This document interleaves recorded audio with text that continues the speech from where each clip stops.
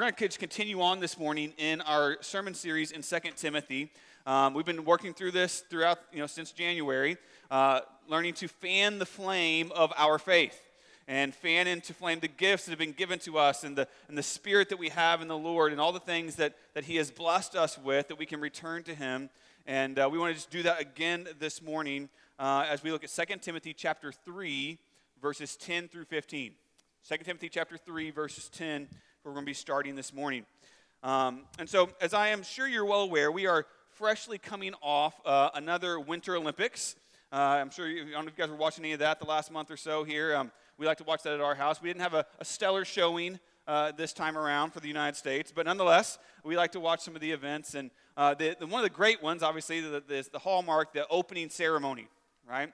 And there's this big climax in the opening ceremony where they bring in the Olympic torch, right, to light the big flame in the center of the arena.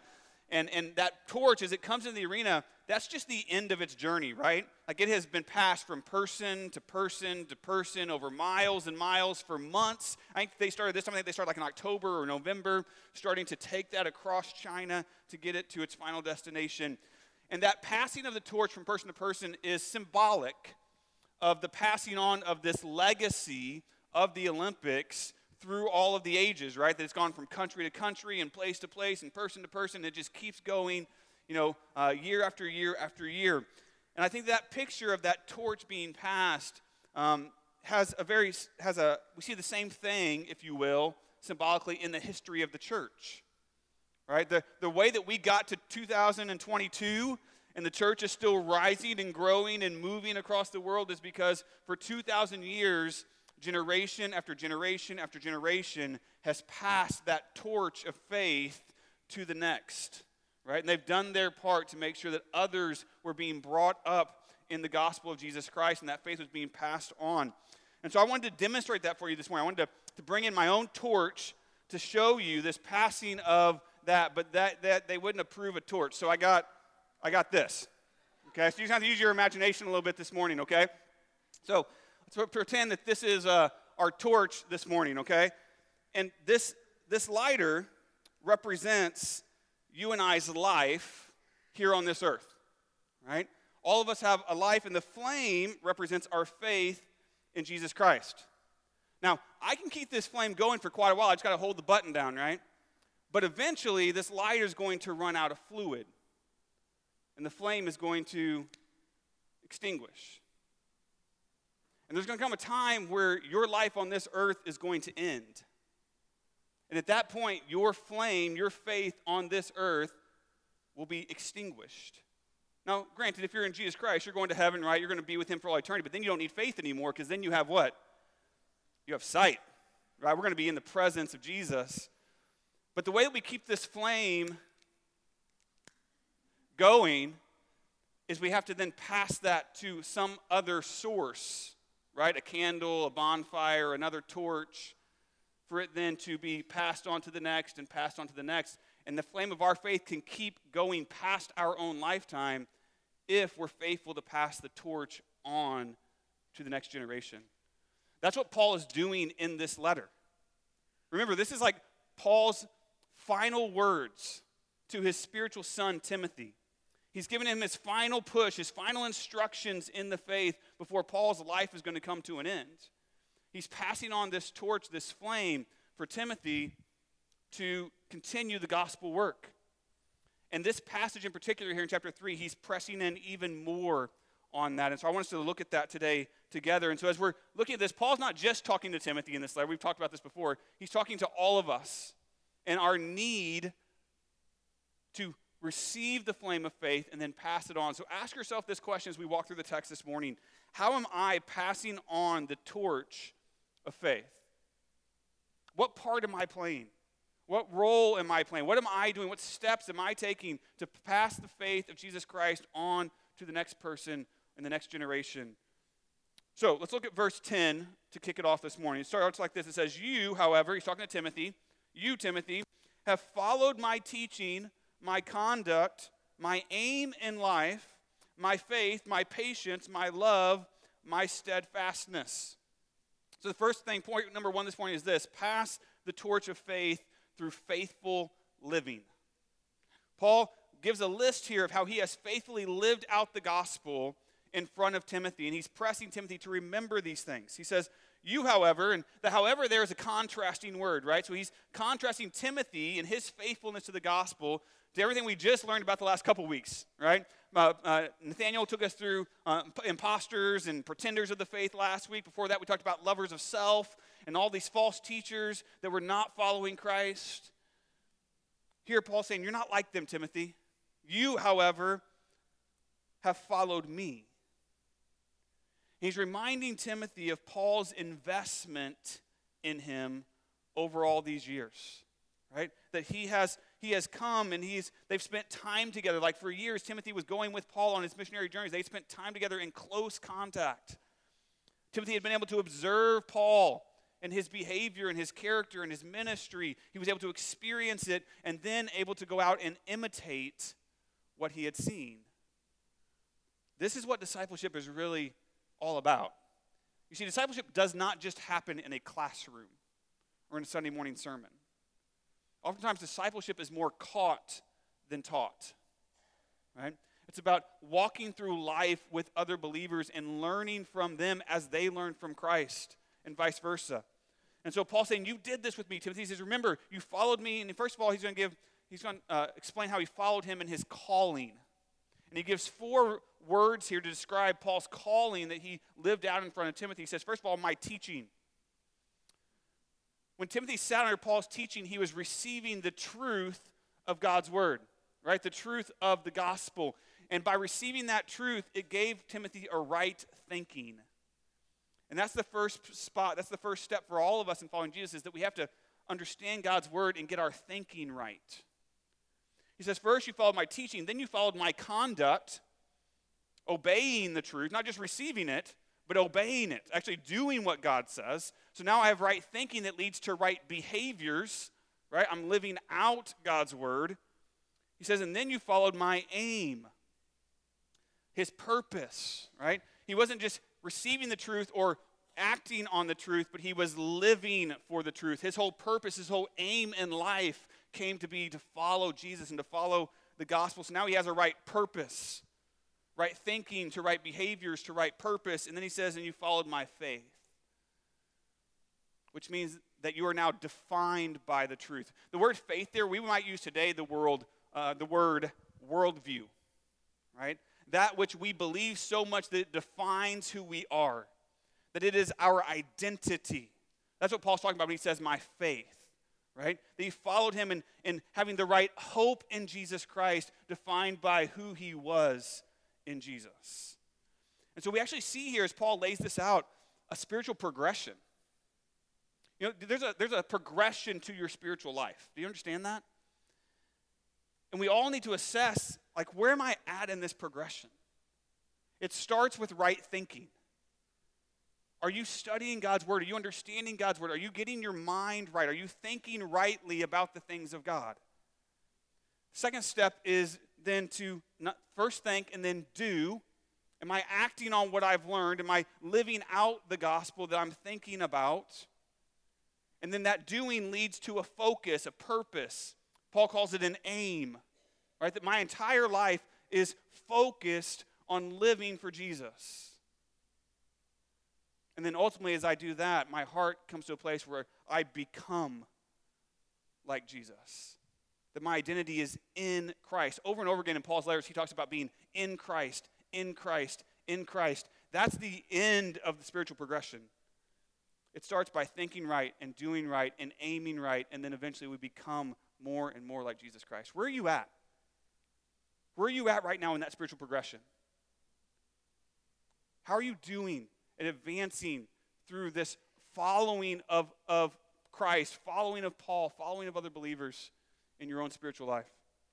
He says, first you followed my calling, and he also says you followed my character. And he gives them 3 character traits that are quintessential to being a follower of Jesus Christ. He says, first of all, you followed my patience. Patience just means to trust God in all things, believing that God is indeed in control of everything. And if God's in control and he's got his hand on it, I can be patient. I don't have to worry about how it's going to happen or when it's going to happen, or like I can trust the Lord has it under control. Patience means that I'm living under Christ's sovereignty. He says, you followed my patience, you followed my love. Love is such a big deal in the Christian faith. We always say here at Harvest, biblical love is defined like this: you be for me. It's not just an emotion, it's not just a feeling, it's a choice and a sacrifice to put others before yourself. That's what love looks like. And it's not lost on us that when Jesus himself was asked, what is the greatest commandment in all of Scripture? He said, actually, I'll give you two. Love God and love others. They both revolve around love. It's the center of who we are as followers of Christ. So we're living under Christ's sovereignty. We're living through Christ's love. And he says, thirdly, you followed my steadfastness or my faithfulness. If we know anything about Paul from the Bible, we know that he stayed when it got hard, right? Like he didn't give up. He didn't walk away. He didn't quit. He stayed on mission. He stayed in the gospel even when it was difficult.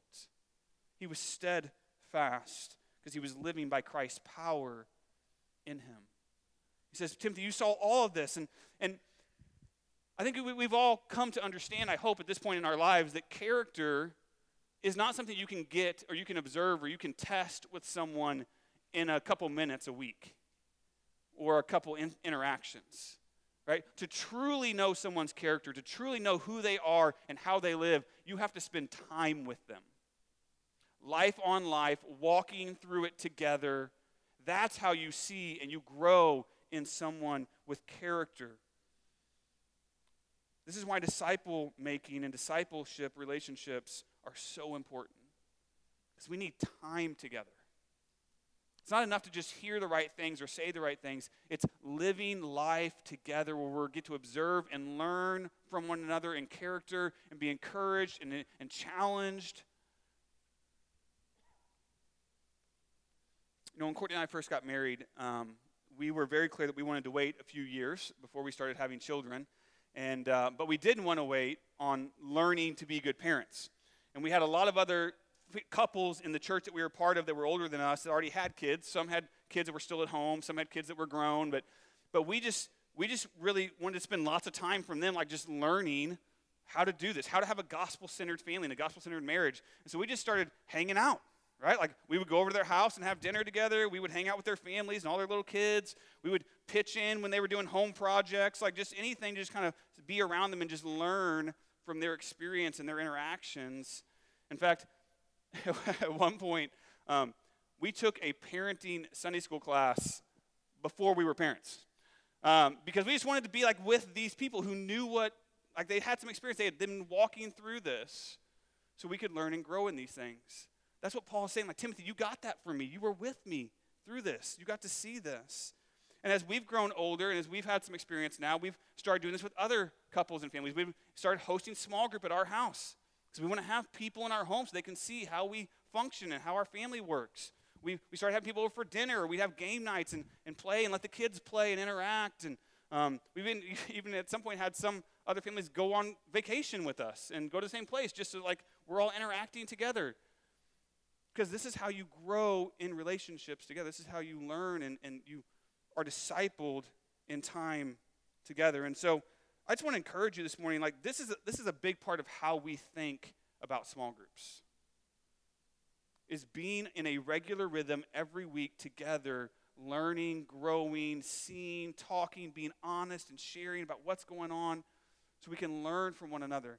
And there are some fantastic resources in this church. If you're a young married couple, we have some older married couples in our church who have been doing it really well for a lot of years. Take them to dinner. Like just say, hey, will you go to dinner with us? And just pepper them with questions. Right? Like just go and learn and just press in and let them feed you a little bit. It's good. That's what the Lord calls us to do. Some of you older couples, you older families, you've been doing the parenting thing for a while, and you see some of these other younger couples with the little guys, and they are like at wit's end and they're struggling and they're drowning right now, like bring them in. Like say, hey, come over to our house Friday night. Let's have dinner. Bring the kids. We'll all just sit around and talk and play and just pour into them. Right? This is a chance for us to grow together in discipleship. This is why we do small groups. You need to be in a small group, listening and learning, and not just with people your age. I had a great conversation this morning with one of the couples in our church, newer to our church, just joined a small group a couple months ago, and they were talking about, man, we love our small group because there's all these people from all different ages, and we get to learn and see faith at all those different stages, and they were so encouraged by that. This is what discipleship looks like. This is what Paul and Timothy had. This is what Paul is pressing Timothy to remember and to follow up on. And so I would encourage you, man, take advantage of that. Be well invested in relationships here at Harvest and let them grow you in the Lord. So ask yourself this question for this first point. Who am I following and who is following me? Again, if we go back to our image of passing that torch, right, along through person to person, generation to generation, you need to have somebody in front of you that's done life a little bit longer than you have, that's been a follower of Jesus, that knows a little bit more than you do, and you need to be following them, and you need to be learning from them. And then you need to have somebody behind you that you're investing in and that you're pouring back into, and you're sharing the gospel with them as you walk through life together. This is what it looks like to pass the torch along. Point number 2, look at verse 11. He goes on, he's still in the list. He says, and you followed my persecutions and sufferings that happened to me at Antioch, at Iconium, at Lystra, which persecutions I endured, yet from them all the Lord rescued me. Indeed, all who desire to live a godly life in Christ Jesus will be persecuted, while evil people and impostors will go on from bad to worse, deceiving and being deceived.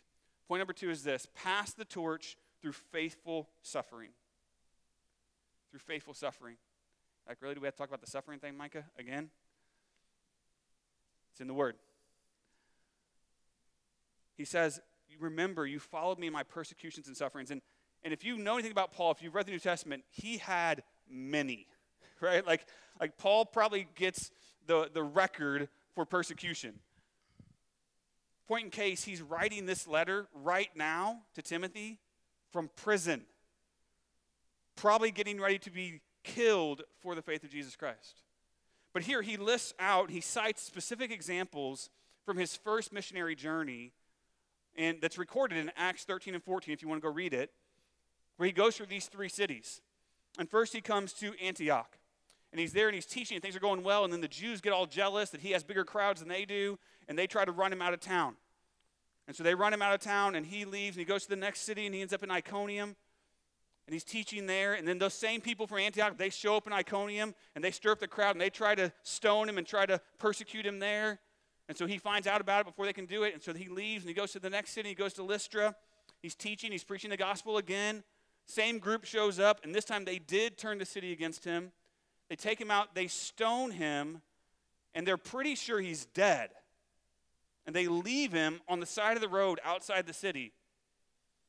And I believe by God's miraculous hand, he is revived, and he stands back up, and Paul walks back into the city and keeps preaching the gospel.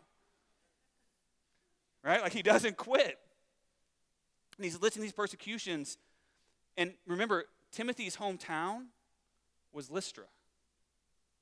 So most likely he witnessed this event. He would have witnessed these persecutions. He would have known. He would have remembered the miracle that God did. These were not abstract, yeah, Paul was persecuted sometimes. No. Timothy knew exactly what he was talking about. He knew the stories. He had the memories. This was a vivid depiction for him. He says, I was persecuted in all these cities, but the Lord rescued me. Which kind of sounds like a contradictory statement, right? Like, you just told us you got stoned and beat up, and like, how did God rescue you? Like, you got messed up, Paul. But God rescued him from death. God rescued him from defeat, from defecting from the faith, and he kept his heart and his spirit strong as he was walking through the persecution. This is Paul's point.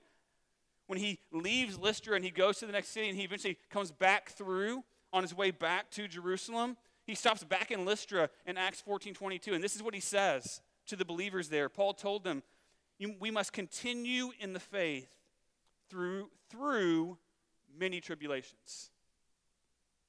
He says we must continue in the faith not by avoiding tribulations, not by powering up over them, not by somehow getting around them, but going through tribulations.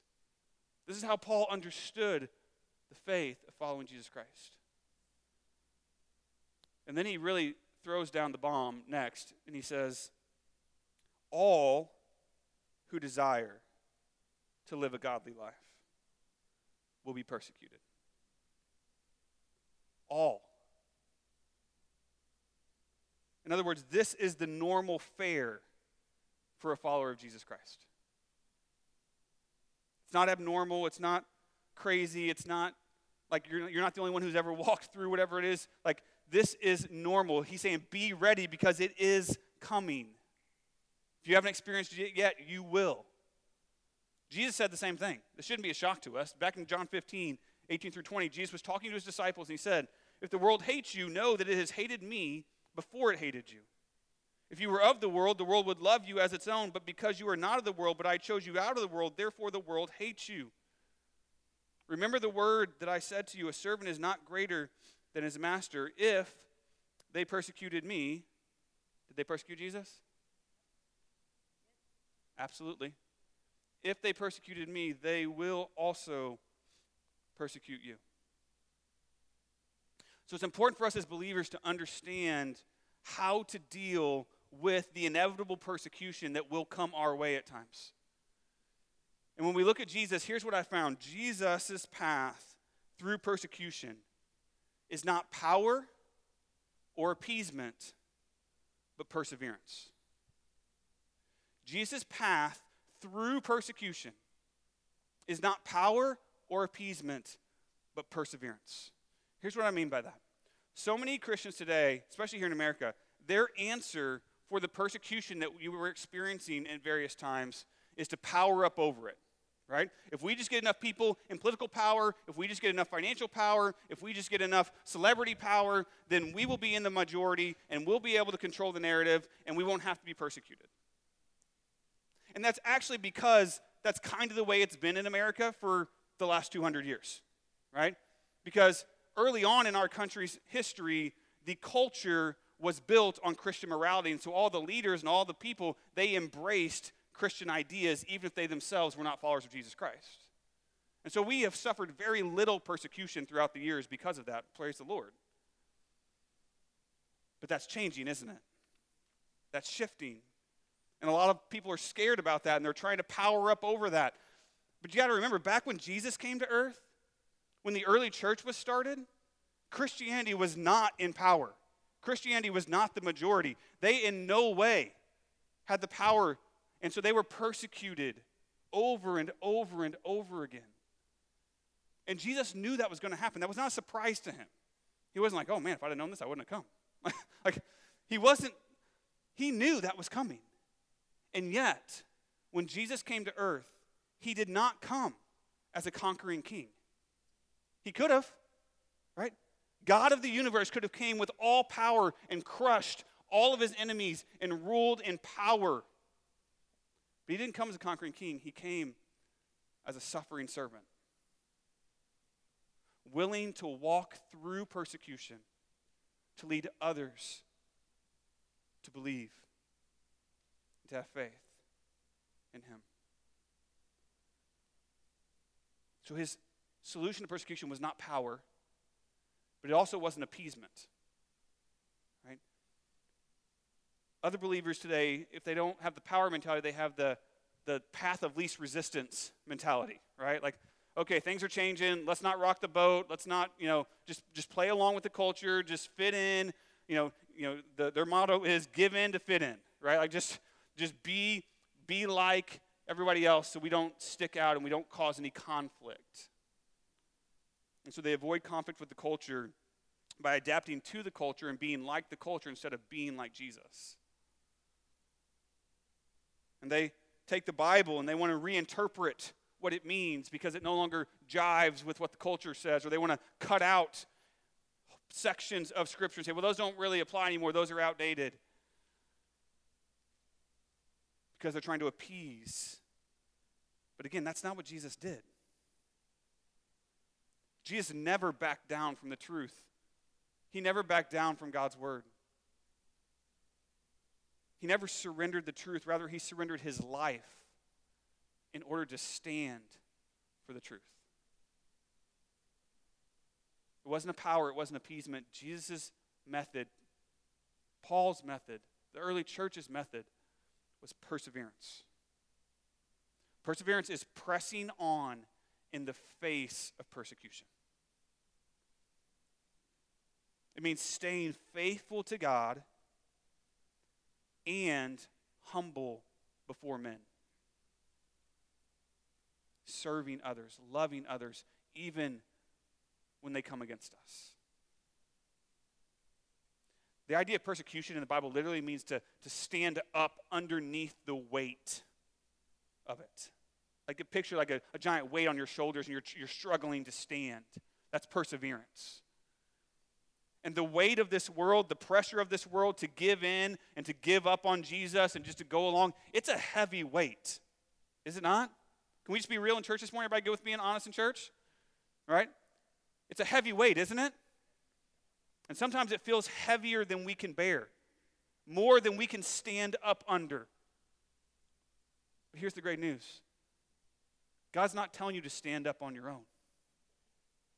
Perseverance doesn't come by you muscling it and doing it by yourself. Perseverance comes by the strength that God supplies. That's why Paul says right here, it was the Lord that rescued me.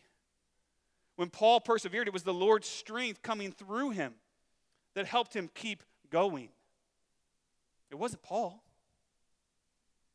It reminds me of Isaiah 40, verse 31, famous scripture. I'm sure many of you have heard it before. It says, but they who wait for the Lord, those who wait for the Lord shall renew their strength. Because it comes from him. Right? And then they shall mount up with wings like eagles. They shall run and not be weary. They shall walk and not faint. They shall persevere and keep going because the Lord's strength is in them. That's what perseverance looks like.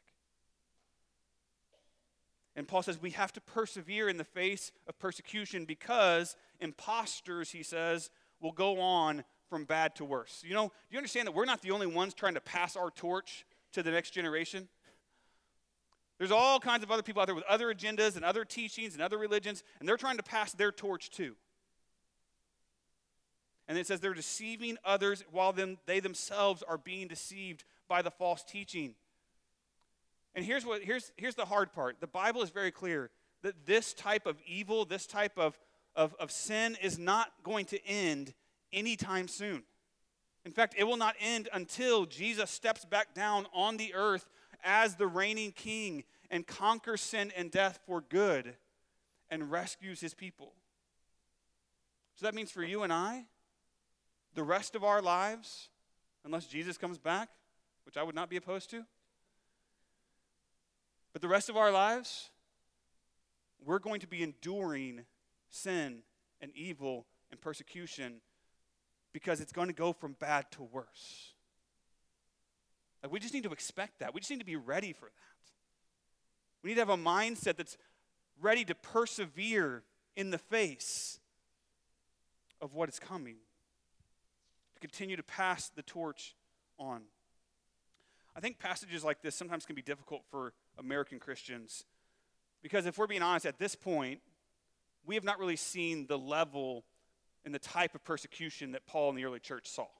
But that just hasn't been our reality yet, right? I say yet because I'm not convinced that it won't be in our lifetime. But we haven't seen it yet. And so you always end up, you go to passages like this and you go to small group, and you always have the one guy that's like, well, you know, we can't really talk about persecution. We don't know anything about persecution compared to Paul, and so we don't have anything to say here, and we just need to move on. And as if like this part of the Bible doesn't apply to you or doesn't apply to us. But here at Harvest, we believe that every piece of Scripture, every passage, every word applies to our lives. Amen? And so there's something here for us. And I was reading this week, and I was thinking about this. At this point, when Paul's writing to Timothy, Timothy hasn't experienced that level of persecution either. Like, he's got some church people that are mad at him, right? And he's got some people who are trying to teach something differently than what he's teaching. But he hasn't been stoned yet. He hasn't been imprisoned yet. He will be. Eventually, he'll be in prison, and he'll die as a martyr. But when Paul's telling him to do this, when he's saying all this to Timothy, Timothy's much more like us, having some verbal, social persecution, but nothing to the level of Paul yet. And yet Paul encourages him in this way, and he admonishes him that all who follow Jesus will be persecuted. So as I was studying this week, I found this passage by one of the early church fathers named Jerome, where he talks about the difference between red martyrs and white martyrs. Red martyrs are pretty obvious, right? Those are the ones who give their blood, give their life, like physically shed blood or die for the gospel, right? Lots of those in church history, even some of that still happening today in other parts of the world. I'm even thinking right now about Ukraine, right? As Russia comes in, it's inevitable that we'll start hearing more of that in that area for Christians. We've seen it in Afghanistan over the last year as they have been having to battle through that. China, it's been happening for years. So this does still happen, but really not much around us. But then he talks about this other type. He talks about what he calls white martyrs. Those are the ones who suffer in other ways, persecuted in other ways, like verbal or emotional or social or relational, or even maybe physical ways in lesser terms. And all of us are going to experience those types of persecution because there are some in the world who oppose Jesus. And that's going to bring opposition to us. And we have Satan opposing us in a broken, sinful world that's going to bring suffering into your life just because sin exists. And what I really appreciated Jerome was in this writing, he said, we should never discount or disregard these other forms of persecution and these other forms of suffering as if they're less than those that maybe Paul experienced or the early church experienced. Because he said, no matter what type of persecution it is, it provides every one of us an equal opportunity to give a strong, vivid testimony of the gospel as we follow Christ in our suffering. In other words, faithful suffering for the gospel is less about the level or type of suffering and more about how we respond in suffering. Don't discount the persecution that you're walking through because it's not whatever somebody else is doing. Just look at your heart. Like, God, how am I responding in this moment to what you've put in front of me? That's faithful suffering for the Lord. How do we display God's strength? How do we display the gospel in those moments of suffering and persecution? So here's the question for point number 2. Does my response to suffering point others to Jesus? Whatever suffering that is, whether it's at work or at school, whether it's in your family, whether it's health stuff or, job stuff or social stuff, like whatever it is. Does my response to that point others to Jesus? Faithful suffering. Last thing we see here, look at verse 14. It says, but as for you, continue in what you have learned and have firmly believed, knowing from whom you learned it, and how from childhood you have been acquainted with the sacred writings which are able to make you wise for salvation through Christ Jesus. Point number 3, pass the torch through faithful legacy. If we want to continue to pass the torch of faith on, it has to be through faithful living, through faithful suffering that perseveres through the persecution, and through faithful legacy. Paul says here to Timothy, he says, continue in what you have learned. So Paul is clearly and purposefully, right here, this statement, he's passing the torch, right? Continue. Here, you take it. Continue on in what you have learned. He knows he's going to die soon. He knows this is his last chance to tell Timothy. He says, continue in what you have learned, knowing from whom you learned it. And you can't really tell in the English there, but in the Greek, that phrase, whom, is actually plural. So he's saying, whom you learned it, meaning you learned it from me, yes, but you also learned it from your mother, right, and your grandmother. We talked about them earlier in the letter. He said you even learned it from God because you learned it through the sacred writings, through his word. He says you've had all these people pouring into your life and teaching you. And he says, remember and continue on what you have learned because of the source, because of the authority from which you learned it. Right? From the Lord, from the apostle, from your parents. Like, these are credible sources, so continue on in what they taught you. And then he says this, he says, continue on in what you learned from childhood. I just want to pause on that phrase for just a second, because I think we have to understand, we have to remember that building a legacy of faith requires discipling the next generation now. We can't wait. If you're waiting till your kids get to be adults to let them decide what their faith is going to look like or how that's going to all play out, it's too late. Legacies of faith start in childhood. Now, some of us have miraculous stories where, man, we got nothing spiritual growing up, and somehow God came and rescued us in our teens or our 20s. Praise the Lord. All right? I'm not discounting that in any way. But if you live that, I know you're like me. You don't want that for your kids. Right? So, discipling the next generation starts now. And he says here, you learn from childhood the sacred writings. That's what he points him back to. Now, for Timothy, the sacred writings would have been the Old Testament, right? They didn't have the New Testament yet. So it would have been what we call the Old Testament, the Jewish scriptures.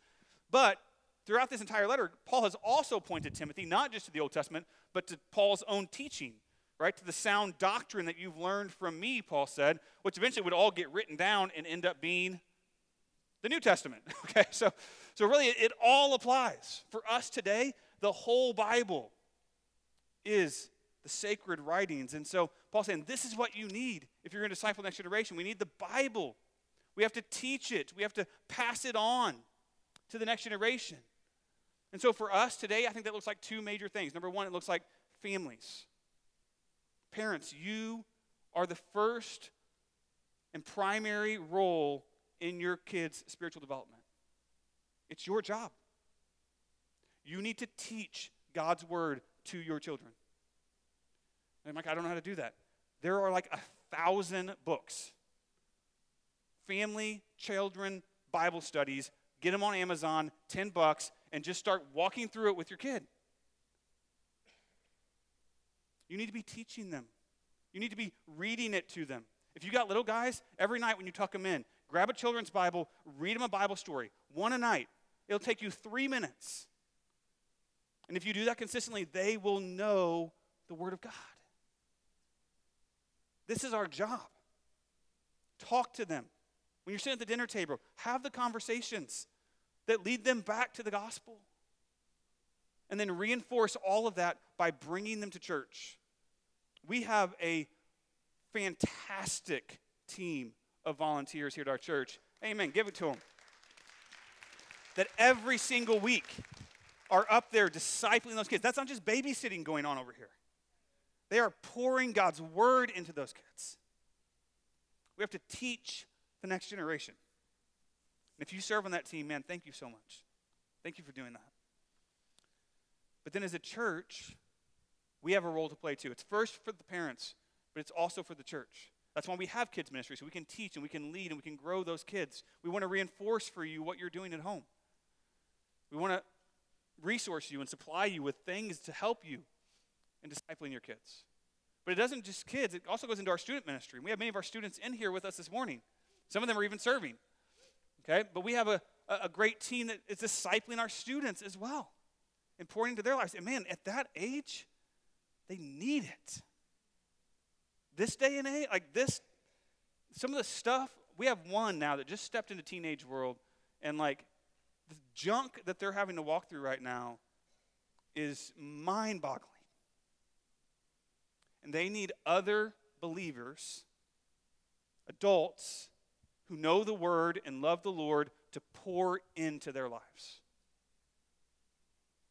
And we could use some more volunteers in our youth ministry right now. And so if God's calling you to step in and mentor and to pour into and to love on some teenagers, man, come and see us. Because that's how we pass on a legacy of faith, is we have to disciple these kids. We have to disciple these teenagers. You can do it through mentoring, even as adults. You know, we have some people in our church right now that they're brand new to the faith. They've just gotten saved in the last year or two. They need other Christians who have been doing this for a while to just, hey, let me take you to coffee. Let's just go out once a week or once a month and just sit down. I just want to talk with you. I just want to pray with you. I just want to encourage you. That's building a legacy of faith in them. In our small groups, pouring into one another, older with younger and younger with older, like that's what this is talking about. We have to keep teaching and leading and discipling our families and the church in order to raise up the next generation to carry the torch of the gospel. Because legacy starts with leadership. What I mean by that is biblical discipleship and spiritual leadership are actually two sides to the same coin. Many of us don't think about it that way, but we need to start thinking about it that way. You see, the goal in discipleship is not just for you to grow personally. If that's your only goal, is just to grow yourself, that's a short-sighted goal. The goal is to grow you as a disciple maker, as a spiritual leader who can lead other people to Jesus as well, right? It's not just for you. You have to do your part to pass it on to the next and the next and the next. So there's kind of three levels of spiritual leadership that I want to just throw out to you to think about this morning. The first level, or the first step, is learn to lead yourself. And if that's where you're at, man, then that's where you need to focus. But first you have to learn to lead yourself. You have to learn to lead your own heart with the gospel and God's word, right? You need to look at you and say, hey, what sin is in my heart? What do I need to repent of? How do I need to walk in spiritual disciplines this week? Being in the word, being in prayer. Like first you have to learn to lead yourself in your own heart before you can lead someone else. So work on that, and then once you kind of get some rhythm going with that, then step number 2, or level number 2, is learning to lead others. Once I've learned to lead myself in my own heart, then I have to learn to lead others into this. And you can do this in your marriage, with your spouse. You can do this in your families, with your kids. You can do this in small group by just pouring into somebody else. I guarantee you in your life, there is almost always somebody in your life who knows less about Jesus than you do. Maybe not by much. You might only be like 1 or 2 steps ahead, but that's enough to pour something into somebody else, to lead others spiritually. This is where our small group leaders are. Our small group leaders are at step 2. They're taking a whole group of people every week and they're trying to lead them spiritually. And some more of us need to lead ourselves so we can get to leading others. And then step number 3, third level, is learning to lead other leaders. So now I'm not just leading other people to grow in their faith, but now I've grown enough and I've learned enough that I can now lead other people and teach them how to lead other people to their faith, right? This is our elders and our small group coaches, and they're coaching and they're leading our small group leaders so they can then lead others, and it's this kind of pouring down into one another so we can just keep going, the torch can keep being passed. This is the progression of spiritual legacy. This is what it looks like. And here's what I would think the Lord would say to you this morning. Don't be satisfied with simply having a spiritual life. God wants you to have a spiritual legacy, where it's not just about you and your heart, but it's about growing others beyond you, passing that torch to the next person so they can continue to grow in the faith as well. So ask yourself, how can I lead others through spiritual legacy? What's that look like for you? In your home, in the church, in your small group, in your workplace, in your neighborhood. How can you help others grow? How can you leave a spiritual legacy, not just a spiritual life? And then Paul has one more statement here at the end. I'm going to wrap it up. Look at the end in verse 15. He says, these sacred writings that he's been talking about, he says, they are able to make you wise for salvation through faith in Christ Jesus. He's reminding us again that all scriptures, all of God's word points to Jesus, right? All of it is, the Bible is not ultimately about us. You understand that this morning? Like, praise God that he gave it to us because we need it. But it's not about us. It's not about the church, and it's not about religion. It's about pointing us to Jesus and to the gospel. It's about reminding all of us and showing us that we are sinners. That every single one of us are, by our own nature, by our own hearts, are sinful people. We have sinful desires that lead us to rebel against God and to disobey his word and to not follow his holiness. And because of our sin against him, we deserve his wrath and his punishment. But in his grace, knowing we could never fix ourselves, knowing we could never right the wrong and the sin in our own hearts, he sent his son, Jesus Christ, to come to earth, to live a perfect and sinless life, the thing that we could never do, and then to go to the cross and die a sinner's death. To literally give his perfect life to pay for our sinful lives. He stood in our place, and he took our sin upon himself, and he died the death that we deserved, and he was buried in the grave, and then 3 days later he rose back to life, proving that he was God, that he had conquered sin and death, and offering us forgiveness and salvation for all who will believe.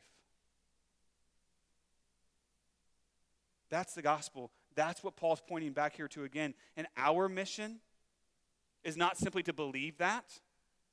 That's not enough. Or to simply follow Jesus and to be spiritual people. That's not enough. Our mission, our job, is to bring more and more and more people into that same faith and that same relationship with Jesus Christ. That's a spiritual legacy. To keep passing on the torch of faith. Ask yourself again, how am I passing on the torch of faith? Every single one of us, from the pastor all the way down, needs to ask that question. Who are you receiving the torch from? Like right now, think of a name, think of a face. Who in your life are you following and you're receiving the torch from? Who are you learning from? Who are you continuing to grow more under? You're submitting yourself to their spiritual leadership so that they can help you grow and you can follow them in the faith. And then secondly, who are you passing the torch to? Again, think of specific names and faces. Who are you inviting into your life to learn from you, to grow with you? Who are you walking with? Who are you teaching? Who are you leading as a disciple maker? If you can't come up with a name and a face for both of those, you got some work to do.